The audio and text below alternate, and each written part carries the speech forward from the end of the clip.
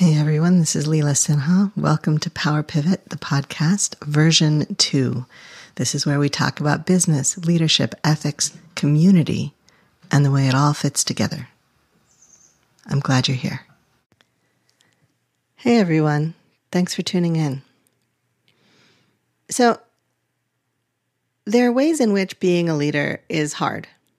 And one of the ways that that's hard is that we have to recognize the amount of influence that we have over the people who are following us, whether that's the people in our companies or whether that's our audience or whether those are our clients and customers. Like, we can have so much influence on the world that we're in.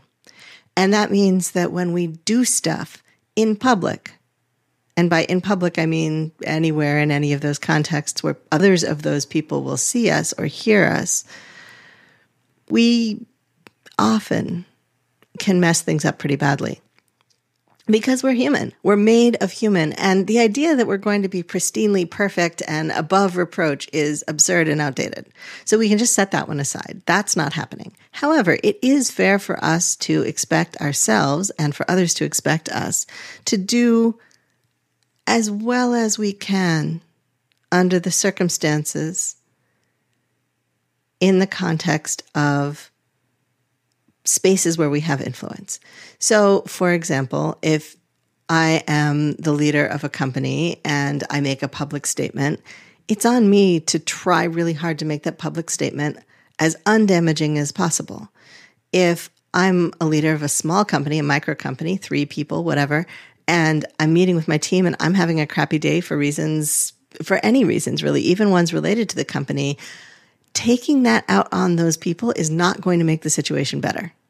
It's just not. It's not going to improve things. You do not want people scared of you. That's not a way to lead. I know people are going to disagree with me, but I believe that one does not get the best work, and especially not the best innovative, creative work out of people if they're scared. And when we do decide to let the shit roll downhill, when we do come out of the gate swinging in ways that we shouldn't, then it all eventually collects on the person at the bottom of the chain, whatever that is. So like you have, like the Rainy Day book, which is this, I think, 1950s children's book, little tiny square book, not very many pages, pen and ink and watercolor illustrations. And it's this story about like the dad sticks his head out the door before he leaves for work and it's raining. And so he is grumpy and doesn't kiss his wife goodbye. And so his wife is grumpy at the kid and the kid is grumpy, right? Like down the chain a couple more steps. And then we get to the dog who gets like shoved or something, but then comes right back and is like, waggy, waggy, waggy, waggy, lick, lick, lick. And the dog turns it around, right? So then the dog is nice to the kid. So the kid is nice to their siblings. The sibling is nice to the mom. So the mom is nice to the dad, right? And so everybody's happy by the end of the day. But that model is not necessarily the healthiest model because it assumes that the person that's at the bottom of the chain is responsible for making everybody above them happy. Like it's, if you can just be happy and kind and sweet and good enough, everybody else around you will feel better. That's not a message I would want to pass on to my kids. Just saying. And that is the message that our culture tends to give. So when we as leaders take responsibility at the top instead, at the beginning, and we say, I am not going to start that process. I am not going to be grumpy at the next person down in a way that leaves them feeling bad, in a way that makes them less resilient, less able to hold whatever happens in their sphere with grace, right? I'm not going to take up that energy from the other people. What I'm going to do is I'm going to own my stuff here. I'm going to keep it with me. I'm going to dispose of it appropriately. I'm going to manage it with my therapist or with my coach or with my friend, but in a way that is not mean to my friend. I'm just going to say to my friend, hey, can I vent to you for like 20 minutes because I'm so out of sorts and I have a meeting and I don't want to go into that meeting in a bad mood.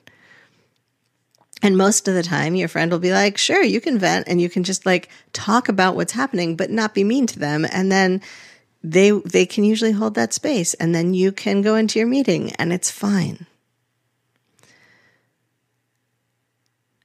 we need to carry that ethos, that philosophy, as much as we can. We're all human, but as much as we can everywhere. And a lot of times, especially in small businesses, there's no second in command, right? There's the founder, and then there are like the 3 team members, and that's it. And so you can't just say to your deputy, leader, listen, I'm having a bad day. Can you go have that conversation? Because there's nobody else to have that conversation. It's got to be you. And so you do, and you do the best that you can, hopefully. When it comes to larger companies, right, the influence level just gets magnified. Look at, what if Facebook were trying to be good, just trying even, or what if Uber were just trying to be good, or what if everybody had in their top priority list, I will not take it out on others. When a company does that and people can tell, what happens is that company attracts better employees. That company has better employee loyalty. That company has better customer loyalty. That company has often better quality products or services because the people involved in producing them are happy. They feel respected. They feel like their humanity is important to the leadership of the organization. So we have a choice as leaders. We can own our stuff, make sure it doesn't roll downhill, and build that into the culture of the company so that at every level of leadership, every leader decides, is this useful? Is this effective? Is this going to help? Or is this my frustration, my anger, my bad day from somewhere else, whatever it is, my fear, my anxiety? Is that what's at play here? Is that what's going to influence how I present this in this meeting to this person, to the organization itself? When we make those decisions consciously, when we build rituals into our days and into our systems that allow us to double check ourselves before we go into a meeting or at the beginning of a meeting, and to be real with people, like you can say, I'm having a bad day. But then the next thing you say isn't, so y'all better watch out. The next thing you say is something like, so I'm going to not make some of the decisions we were planning to make today because I just don't think that I'm in the right headspace to be making those choices. So we're going to put those choices off until tomorrow. I need to take a break, take some sleep. I know nobody else can make those decisions, so I'm going to have to make them, but not in this headspace. That would not be responsible, and I'm not going to do it. When we do that on an individual level, on a leadership level, and on an organizational level, then we start to shift the world toward a better way of being. Is this all a long-winded way of saying, own your shit? Yes. Is it also a reminder that we're all human? Also, yes. And we need to find ways of being human that are kind and that allow us to make the world a better place.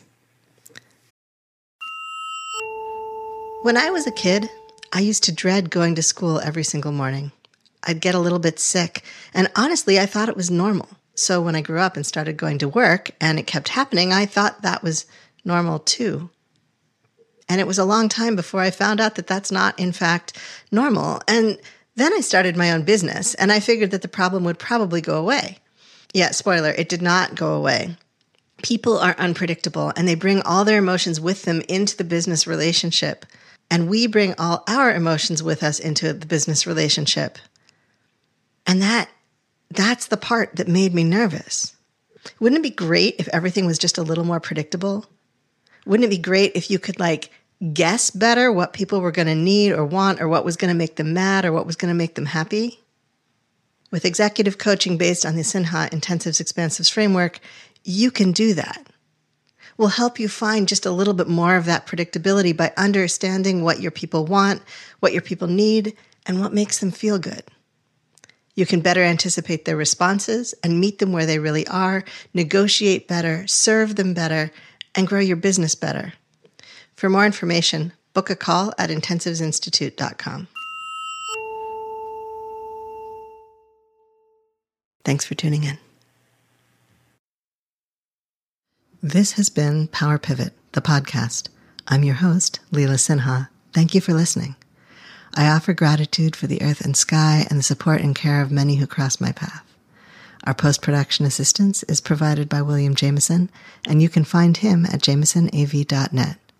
You can find more of me and my work, including leadership consulting and keynotes, at intensivesinstitute.com.